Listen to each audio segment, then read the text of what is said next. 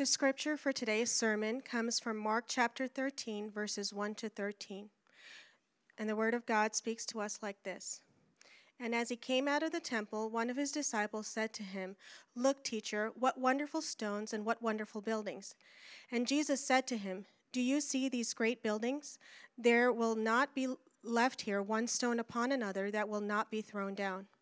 And as he sat on the Mount of Olives, opposite the temple, Peter and James and John and Andrew asked him privately, "Tell us when these things will be, and what will be the signs when all these things are about to be accomplished?" And Jesus began to say to them, "See that no one leads you astray. Many will come in my name, saying, 'I am he,' and they will lead many astray. And when you hear of wars and rumors of wars, do not be alarmed. This must take place, but the end is not yet. For nation will rise against nation, and kingdom against kingdom, and there will be earthquakes in various places. There will be famines. These are but the beginnings of birth pains. But be on your guard, for they will deliver you over to councils, and you will be beaten in synagogues, and you will stand before governors and kings for my sake, to bear witness before them. And the gospel must first be proclaimed to all nations. And when they bring you to trial and deliver you over, do not be anxious beforehand what you are to say, but say whatever is given you in that hour. For it is not you who speak, but the Holy Spirit. And brother will deliver brother over to death, and the father his child, and children will rise against parents and have them put to death.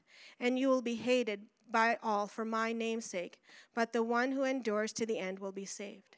This is the very word of God to us. Thanks be to God. Well, good morning. My name is Chad Puckett. I'm one of the pastors here, and it is a treat just to get to be here, to turn around and see faces, people that we haven't seen in a while, people that I haven't met before. It's always a joy. And then recognizing people who are coming in here carrying heavy things. We're thankful for each of you. We're thankful for those who would come and say, "I'm not even sure if I believe in this Jesus." We would love an opportunity to get to meet you, to sit down with you, wherever you find yourself on that list. We'll buy you a cup of coffee, we'll sit over lunch, whatever it takes, just to sit and exchange, hear what's going on in your life, how you ended up with us. And so it is an honor to meet you, and we just want to make you know that you are welcome with us for every bit of it. We're in the middle of a study of Mark, and we've been taking this long walk through Mark together, where we're trying to say, like, what does the Bible say about Jesus? Beyond all the culture, beyond every piece of artwork you've seen, beyond whatever rumors we've got or just cultural baggage that we have around Jesus, what does the Bible say? So we're trying to take this long walk. And what we see walking through this particular book is it just continues to say there is a king, this Jesus, and he has a kingdom. And that king changes everything. And that's what we've seen from the first page of Mark to this page, and what we will see throughout is that there is a king, he has a kingdom, and he changes everything. When we come to a passage like this, it is important for us to think about, how are we reading it? How are we engaging this? And so in a second, we're going to dive into this passage, and I want you to just think about, how are we coming to this? I remember in college there was a class called The Bible as Literature. There's certainly people who come to the Bible as just simply like a great work that is to be read and put on a shelf just like other great works of history. There are people who come to the Bible and read it like a fortune cookie or just nice thoughts that are out there that you could take or leave. But that's not how the Bible is given to us. It is given and called the very Word of God, breathed out for us, written down. It is given to us for our good and to guide us through all of it. What I find happens for me, and I think for most people in this culture, is that we tend to read the Bible like a yearbook. Where if you were to get a yearbook, and I know there are a couple people here that are part of a yearbook team, what happens when people get a yearbook is that they go right to the back and they look for their name and what pages they're on, and then they just turn to that page and we start looking for it. And what happens often to us is that we go to different parts of Scripture and we just start reading it like, where am I on this page? But while the it's important for us to catch that while the Bible applies to us, it isn't about us. The Bible is about this king. And so I want to pray for you, and I want you to pray for me, that we would be people who actually read the Bible for what it is, and that we don't just go through the motions of another religious service. And so we want to ask God to meet us this morning. Would you join me right there? Father, thank you. Thank you for this morning. Help us to be people who are less concerned about sitting up straight and looking apart, and more concerned about who you are and what you have told us. Help us to be people who take your word, apply this, and by your grace, live differently because of it. And so, God, meet us this morning. Help us do the work to understand what you've given us for our good. We thank you. It's in your name we pray. Amen. Well, this morning, we have some work to do. And we're going to need to be people who actually kind of put our thinking caps on with this. We've got a section here that is dealing in some measure with a topic, and that topic is eschatology. And that's a big word, right? That's one of those stained glass Christian words in which it simply means a study of the last things, the final word, so to speak. It's a study that talks about things in the future, this prophetic word from Jesus, which is important for us. It's important for us, but it requires that we read the Bible carefully, that we listen carefully, that we try to apply carefully, because there are ditches to fall into all around. There's all sorts of ditches that people fall into right here, and I just want to take a second to name two of those. When we come to topics like this, one of the things that happens is that people get excessively dogmatic, meaning like we're like, this is what I know, this is what I've read, this is what I picked up, and this is the only way. We can become arrogant, we can become condescending even of people who have come from a different perspective or a different background. We can almost be like competitive in it of like, I'm going to win this argument. If anything, when we come to spots in Scripture or otherwise, where we come to spots of debate, Christians should be marked by kindness, and particularly where it comes to theological issues in which we might have differing opinions on. And so that's a ditch that people can fall into right here. There's this other ditch that we come to often, and I see a lot of people fall into this, where we just throw our hands up in the air. We become passive and lazy or disinterested about things that the Holy Spirit, that the apostles have written about, that God himself has spoken about, and that we have given it for us once and for all in his Bible. We can come to passages of Scripture in which we just kind of like, I don't know what's going to happen, so I'm just going to move on and not think about that. Hey, friends, that's actually a really unhealthy cop-out about things that are important enough to be included for all time in Scripture. And so as we read this, let's not just kind of disengage and check out. Let's actually do the work to see what's happening right here in this passage. Because there's actually parts and there's space for unity right here in a passage like this. All historically Orthodox Christians believe in the return of Jesus. Throughout history, all historically Orthodox Christians believe in the end of sin and death and suffering and evil by the person and work of Jesus.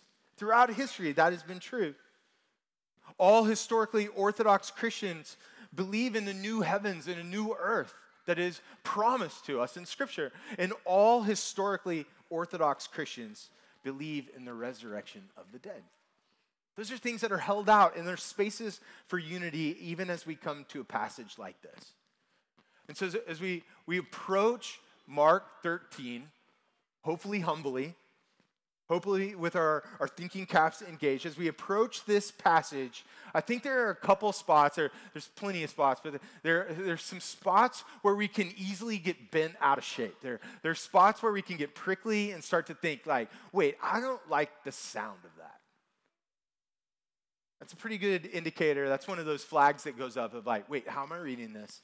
How am I approaching other people? There are spots right here for us to get bent out of shape. And sadly, what has become the default belief of many Christians in the West, the default belief with so many of us in Bible Belt America in particular, but the West in general, around the rapture, around tribulation, around this new heaven and what the ends will look like.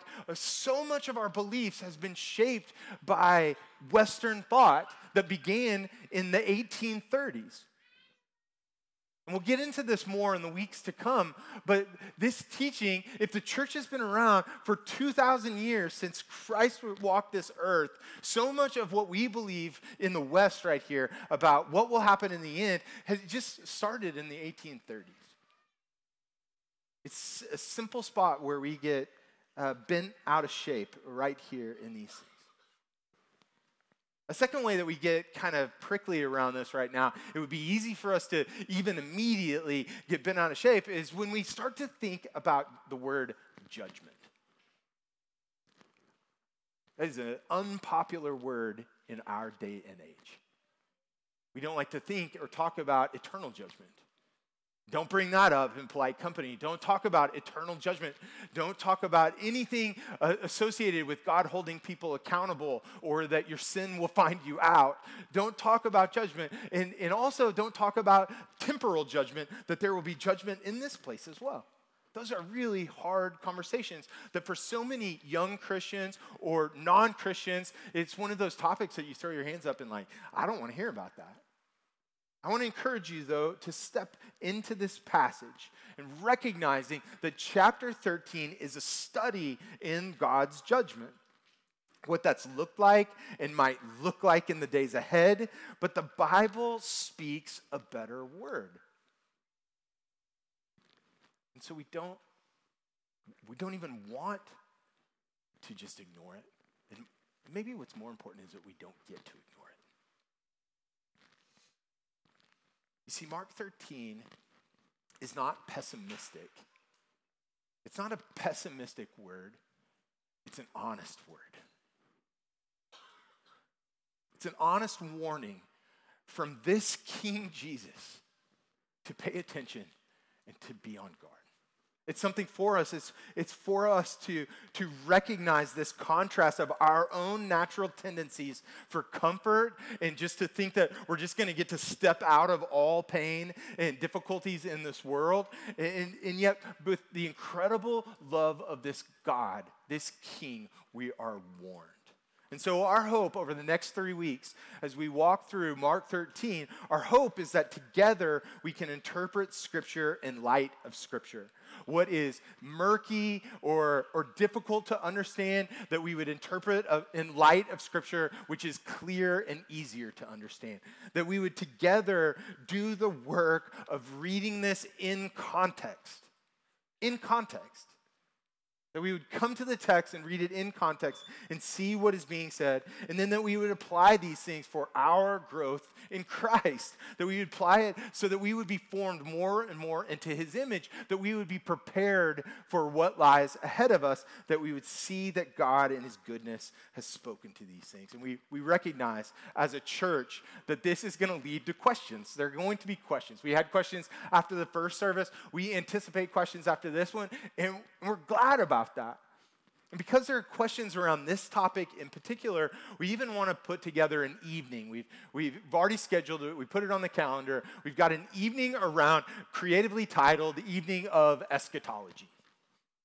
We've got this. And praise God, we have in our city, in Oklahoma City at least, we have one of the foremost thinkers, theologians, writers, pastors that is living right now. Super helpful. We've asked Dr. Sam Storms to come and help us just think through these issues and these topics. And so Sam will be available March 23rd. And we'll do this at our downtown congregation, and you are invited to join us. We want you to be a part of it because these are real things. We don't want to just check out and disengage from it. And so I hope that you'll put that on your calendar. Having spent a little time with Sam, I think that he will come. He'll have some thoughts for sure, and he will take any questions that you have. He loves answering questions and talking about these things, okay? So think about that, and let's dive in right here. Let's dive in and do some work around this text. Let's see first what the people here in the text think is great and what God actually draws their attention to as greater. Verse 1, and he came out of the temple. As he came out of the temple, one of his disciples said to him, "Look, teacher, what wonderful stones and what wonderful buildings." And Jesus said to him, "Do you see these great buildings? There will not be left here one stone upon another that will not be thrown down." And right off the bat, Jesus is coming out swinging. Do you see how amazing this is right here? Do you see how incredible this is, Jesus? Isn't it marvelous? And Jesus says, it's all coming down. And try to picture this for a second. Try to picture how amazing this temple is, and yet this God is unimpressed. It truly is a wonder of the world, and yet God is unimpressed. He has no need for this temple, and he has no need for fancy in general. He doesn't have any need for it. The temple itself was around 35 acres. It's enormous, this temple that's there. The walls are said to have stood 150 feet high. Some of the stones that made up the temple walls were 60 feet long. 60 feet long, 11 feet high, 8 feet deep for a single stone making up these walls. Historians have described the temple that it looked like a mountain of marble decorated with gold.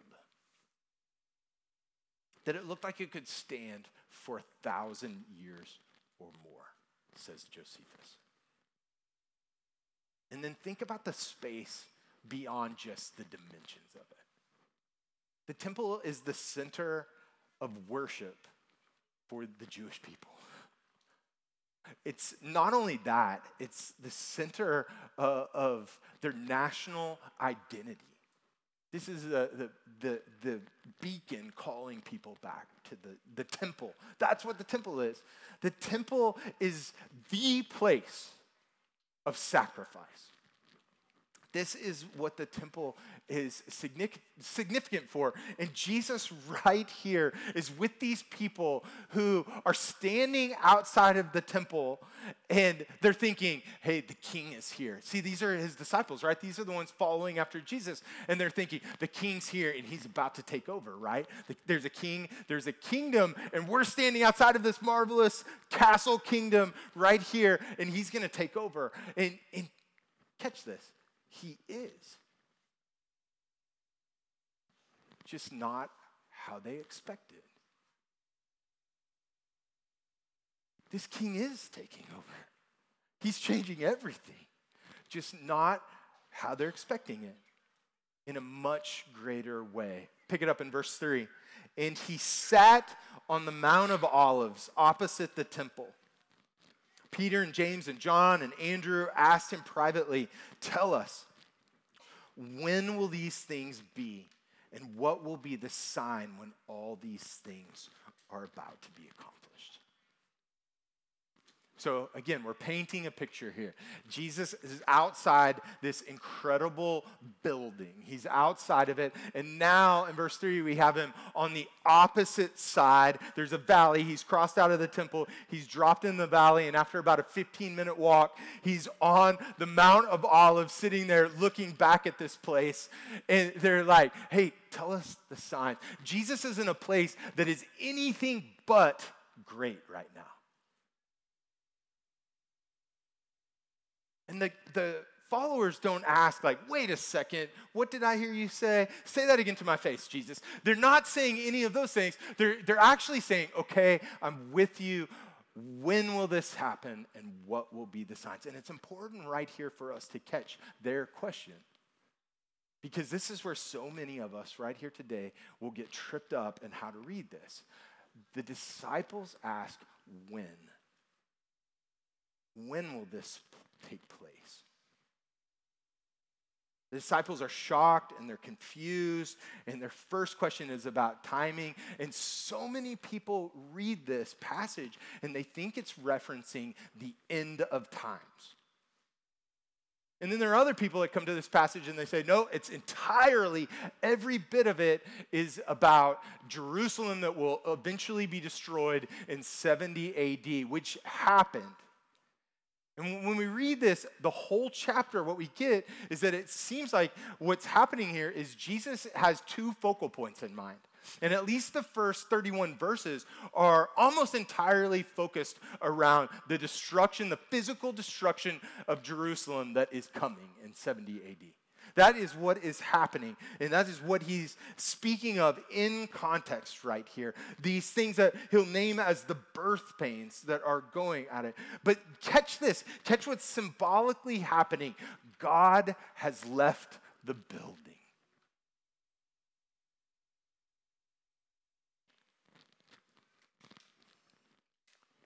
This building that was never actually the center of their worship.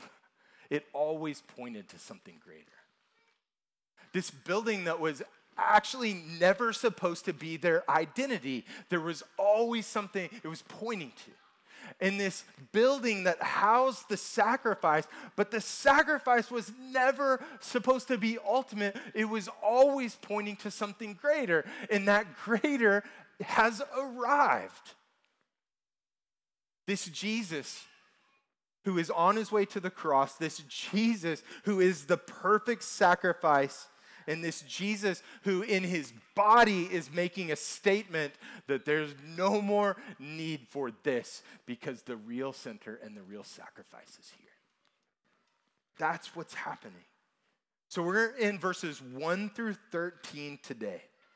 We're talking about these verses, and the direct context of these verses in Mark 13 is clear about the event that's coming. There is destruction that is going to happen, and it's helpful for us to skip ahead from our verses today. We'll skip to verse 30 and see where we're getting this.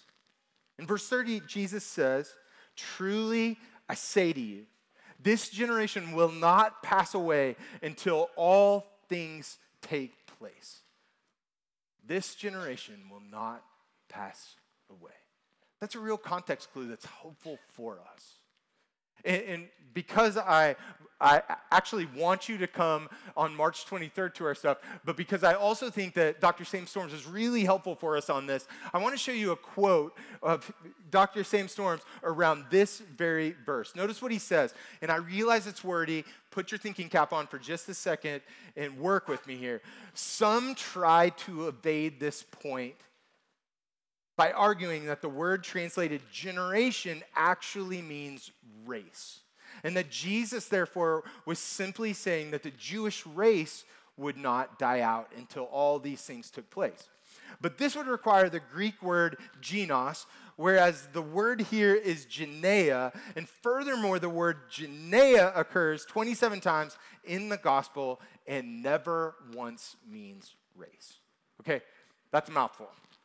I don't always just directly quote commentaries up here, but that's a mouthful. I realize that, and I'm giving that to you intentionally because it should strike us. 27 times that word is used, and it always means these people. Sam goes on, the very next thing, he goes on to show you all 27 of those verses. Hey, listen, we won't go through all of those today, unless, Julie, you'd like to come back up and read all of those for us. We can do that. Notice the middle. Every time the words "this generation" occur in the Gospels, they mean Jesus' contemporaries. That helps us when we're reading this. That helps us when we're going through every bit of it. And as we'll see over the next few weeks, Jesus does, this passage speaks to things that are cosmic and beyond Jerusalem. This passage, there are passages where Jesus draws on that language. There are passages where Jesus is speaking to an ultimate judgment and an ultimate coming. And those things matter to us. But the main subject of these verses, grammatically, contextually, and historically are the destruction of Jerusalem that will happen in 70 AD. And contrast this to what is very popular in Bible Belt end times teaching, that Jesus is going to somehow just pluck us out of difficult times. That we'll be driving along and then your car's going to be empty through all of this. That it's easy to think like God is just going to keep you in comfort and not allow you to go through that as we read this text. Jesus is not giving his disciples a list of signs that will start to occur right before he returns. He isn't saying, when you see these things happen, you'll know that the second coming is here. In fact, the only sign that Jesus actually gives of his final return will be his final return. It's important for us to catch. The only sign that will be given of Jesus' final return is his final return. So the hard work that you and I have to do in a section like this is to read these words as Jesus' disciples would have first heard and understood them. That a time is coming when Jesus will no longer be there in person to lead them and encourage them. Jesus knows this, they're hearing this, they've heard it before, and they will hear it again. But he loves them enough to tell them the truth. He loves them enough to tell them the truth. And so let's work our way through what Jesus tells them and see this contrast between what they want to know, signs and times, what they want to know, and what Jesus thinks they need to know. That's important for us right here. Because they've just asked, tell us the time and tell us the signs to be looking out for. How does Jesus answer this question? Verse 5. And Jesus began to say to them, see that no one leads you astray. Many will come in my name saying, I am he, and they will lead many astray. You see this? This actually happens. In the days following Jesus' death, burial, and resurrection, this happens. It sounds and is recorded all over the book of Acts. You get this time immediately following, and you get names listed out throughout Acts. Theudas, Judas the Galilean, Simon the magician, Bar Jesus, the false prophet. You get these people listed out that actually came in his name, came claiming these things, who were false prophets, just as predicted. It goes on in verse 7. And when you hear of wars and rumors of wars, do not be alarmed. Let me just pause right here. Because this is a dangerous moment for us as we read this. This is a really dangerous moment. I feel it, you feel it, all of us feel it, because we are hearing of war and rumors of war. And it would be easy for us to just kind of get sucked into that. This is what he's talking about. And it's true, there is a war that is ugly and nasty, and our hearts should break for these people involved. And it's true that there are rumors of war. But don't conflate the two, that's what's happening here. Because these original hearers, these original disciples, have directly in front of them Jesus pointing to this temple and saying, this is coming down. And you're going to hear about all sorts of things, but this is coming down. What's interesting right here is even if you're not fully on board with that right now, the application is roughly the same to these people right here in this moment as it is to us in our moment, which is, hey, be on guard and pay attention because there are all sorts of other things happening. And God isn't promising them that they're going to be plucked out of difficult days. In fact, it gets uglier here in a second. They're going to be right in the middle of these difficult days, and yet God is with them through all. And so as we read about Ukraine, as we read about these different pieces, let's remember and just recognize it for what it is, a real human tragedy that is terrifying and horrific that we're asking God to meet these people in, to bring peace, to bring healing, and ultimately to rescue these people. Okay? So back to the text. And when you hear of wars and rumors of wars, do not be alarmed. This must take place, but the end is not yet, for nation will rise against nation and kingdom against kingdom. And we know this to be true. You can pick up any history book and you will find stories of these very things. Most history books record wars and what happens in places. But I'll just draw one to your attention. Tacitus, Roman historian Tacitus, contemporary of the times, records these things from 14 AD to 68 AD, and that time frame matters. Notice what he says, and I love it. Disturbances in Germany, commotions. It's a good word right there. Commotions in Africa and Thrace. It speaks of Gaul, Parthians, Britain, and Armenia. These things are happening all over the place in which there are wars and rumors of wars in the time that is being spoken of right here. Exactly what Jesus is talking about happened. It happened. The rest of verse 8 goes on to say this. There will be earthquakes in various places. There will be famines. These are but the beginnings of the birth pains. Oh, what a scary word. What a scary word for describing the age. These contractions that are coming that will heave you. And yet, it happened. History records these things happening. Before 60 AD or in 60 AD, Laodicea, Hierapolis, Colossae are all devastated. They're all devastated by earthquakes. There were others recorded. You can see them right there. Crete, Smyrna, Miletus, Samos, Apamea, Campania, and Rome all experienced earthquakes in this period of time. And then during this period of time, you have 3 major famines that come upon these people. And so, friends, like false teachers, frightening rumors of war and natural disasters will tempt all of us, these people directly and even now, to panic. Those things are scary. But God loved them enough to tell them and to warn them. To warn them that these things are coming. Notice what he gives them from this point on. In verse 9, he says, "But be on your guard. Be on your guard. For they will deliver you over to councils, and you will be beaten in synagogues. And you will stand before governors and kings for my sake to bear witness before them. And the gospel must first be proclaimed to all the nations." Be on guard. These are only the birth pains. You see, this world, for these people in their lifetime, would be turned upside down. They would experience contractions. And Jesus says to these followers, to these men right here in this moment, and to all of us in our moment, that we're called to be like him, to live at this place where the purposes of God and the pains of this world cross paths.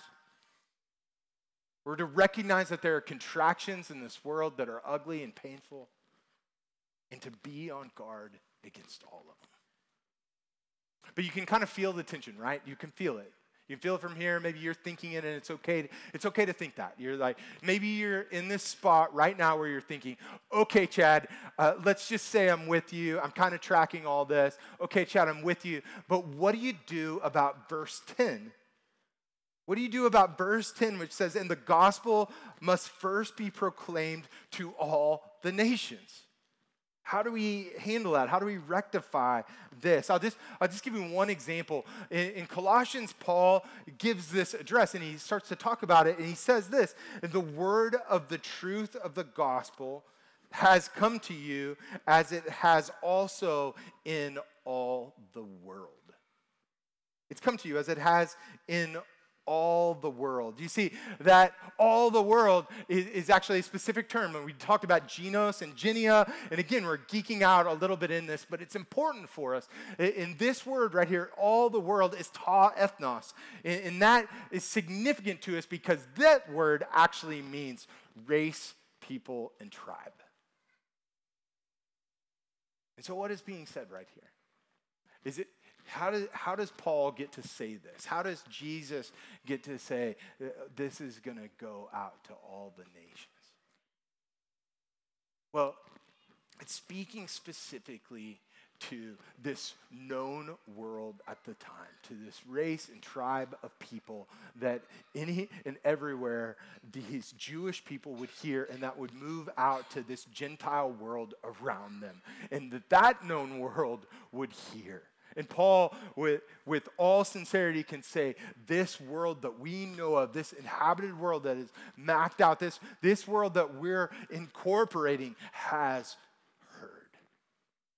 And we recognize that there are other places in that world. But in the context and the moment and to the people of this time, that's all they knew. That's all they knew. So the gospel has come to you, as it has in all the world. He was speaking about the Mediterranean world, the known world at the time, and the gospel was preached across that world in the first century. And so the call is clear to these people and to these people. And whatever the consequence, they're to hold to the truth and to speak it, even in scary places, even in painful circumstances. That this good news is to be preached to all people everywhere. That this good news is to go around the world. It's not to be hoarded up and just kept to ourselves. That Jesus cares enough to tell his followers then and now the truth that there is judgment coming. That there is a judgment coming. And friends, there are Christians right now who are going through incredible suffering. There are people in different parts of the world who are being persecuted in many of the same ways that are described right here. They're going through really horrific spots. There are Christians suffering in Ukraine right now. We have friends that are in some dark spots in which the police are outside of their church today while they gather, not to help them, but to intimidate them.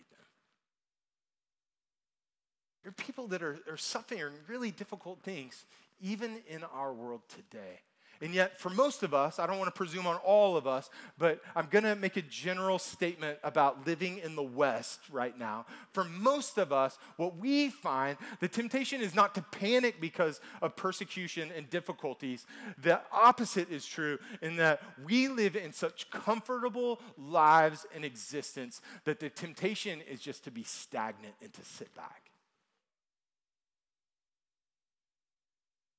That instead of being on guard against the really difficult things, we're not even on guard against the comfortable, easy life that we have. And we become lazy and complacent around these things. We become cynical. We start thinking that nothing's really going to happen, that God is going to protect my comfort at all costs. That God's going to help me, and that certainly he cares about me. I'm an American, and so I'll be here, and nothing hard could ever come our way. And what we read from this specific chapter, but what we read from the whole of Scripture, is God is less concerned about our comfort, and he's far more concerned about our holiness and our walking with him.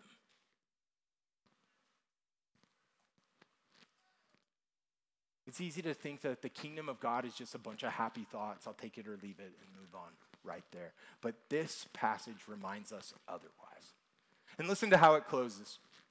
Verse 11, it says this, "And when they bring you to trial and deliver you over, do not be anxious beforehand what you are to say." Full stop. How are you not supposed to be anxious right there? How are you not supposed to be anxious? Be a human being for a second. Like, you're anxious, you're scared about this happening right there. How is your heart not just bursting out in fear and trembling in this moment? Don't be anxious.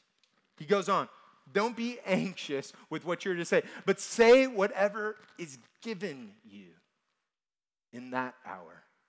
For it is not you who speak, but the Holy Spirit. And brother will deliver brother over to death, and the father his child, and children will rise against parents and have them put to death. And you will be hated by all for my name's sake, but the one who endures to the end will be saved. Hey, real quickly, as I was sitting with this over the past few weeks, and that line in particular, I just want to be really honest with you. That line, but the one who endures to the end will be saved, did not bring me hope. And I'll tell you why, because I know how weak I am at enduring.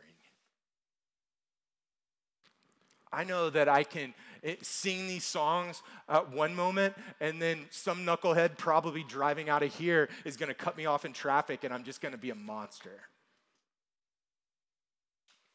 I know that from one moment to the next that I can want and desire to follow after Jesus, and yet then the slightest discomfort occurs, and I'm anything but.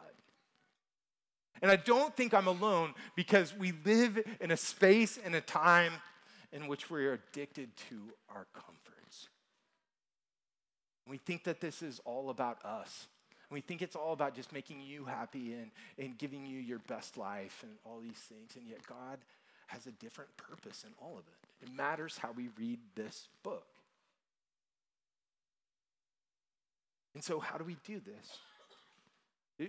It actually is hopeful, and it actually is good for us that Jesus doesn't ask his followers to face dark days alone. He actually says that the Holy Spirit is going to be with you. The Holy Spirit is going to give you the words that you need for the moment. The Holy Spirit will see you through. He gives them the power and the presence of this Holy Spirit to guide them. And so this morning, you may be struggling. You may have drug yourself in here and just saying, I don't even know up from down right now. You may be struggling to endure. You may be hanging on. You may be feeling like, I don't know what's left. You may have been struck by suddenness this week. You may have been surprised by darkness this week. And the answer is to look to Jesus. Avoid the trap of just thinking that God would never allow me to take tough days. No, the answer is to look to Jesus and watch him meet you in those moments. Watch him meet you in those dark places. Watch him meet you in those places of endurance, because he is the one who endured to the point of death on the cross. You may be looking for an escape hatch from your circumstances. You may be feeling like, I can't take any more of this. And the answer is not some building that you attend once a week or some place that we go that seems beautiful and seems great. The answer is the truly great one, Jesus. And that he'll meet you in that. And that he sees you and recognizes all of it. And you may be looking for your temple, at your things that you think are great and awesome. And it probably isn't a building. Probably isn't a building. It's probably a bank account or a job or some status symbol or some measure of being your good personness that's on display. That it's easy to say, look how great I am. Look how great this is in my life. Look how great all these things are going in my life. And yet, this God loves you enough to draw you right back and to warn you that there is something greater out there. There is a great judgment to come, but there is a greater God to meet you through all of it. This God loves you enough to tell you the truth and to warn you and to share every bit of it, that there is a coming judgment. And he says, prepare, be on guard, stay alert through all of it. He pulls no punches. He hides none of the ugly. He is direct with his warning. And he is incredible with his provision, even giving you himself. He sent his one and only Son to be that substitute, that perfect sacrifice for every bit of it. Will you bow your heads with me?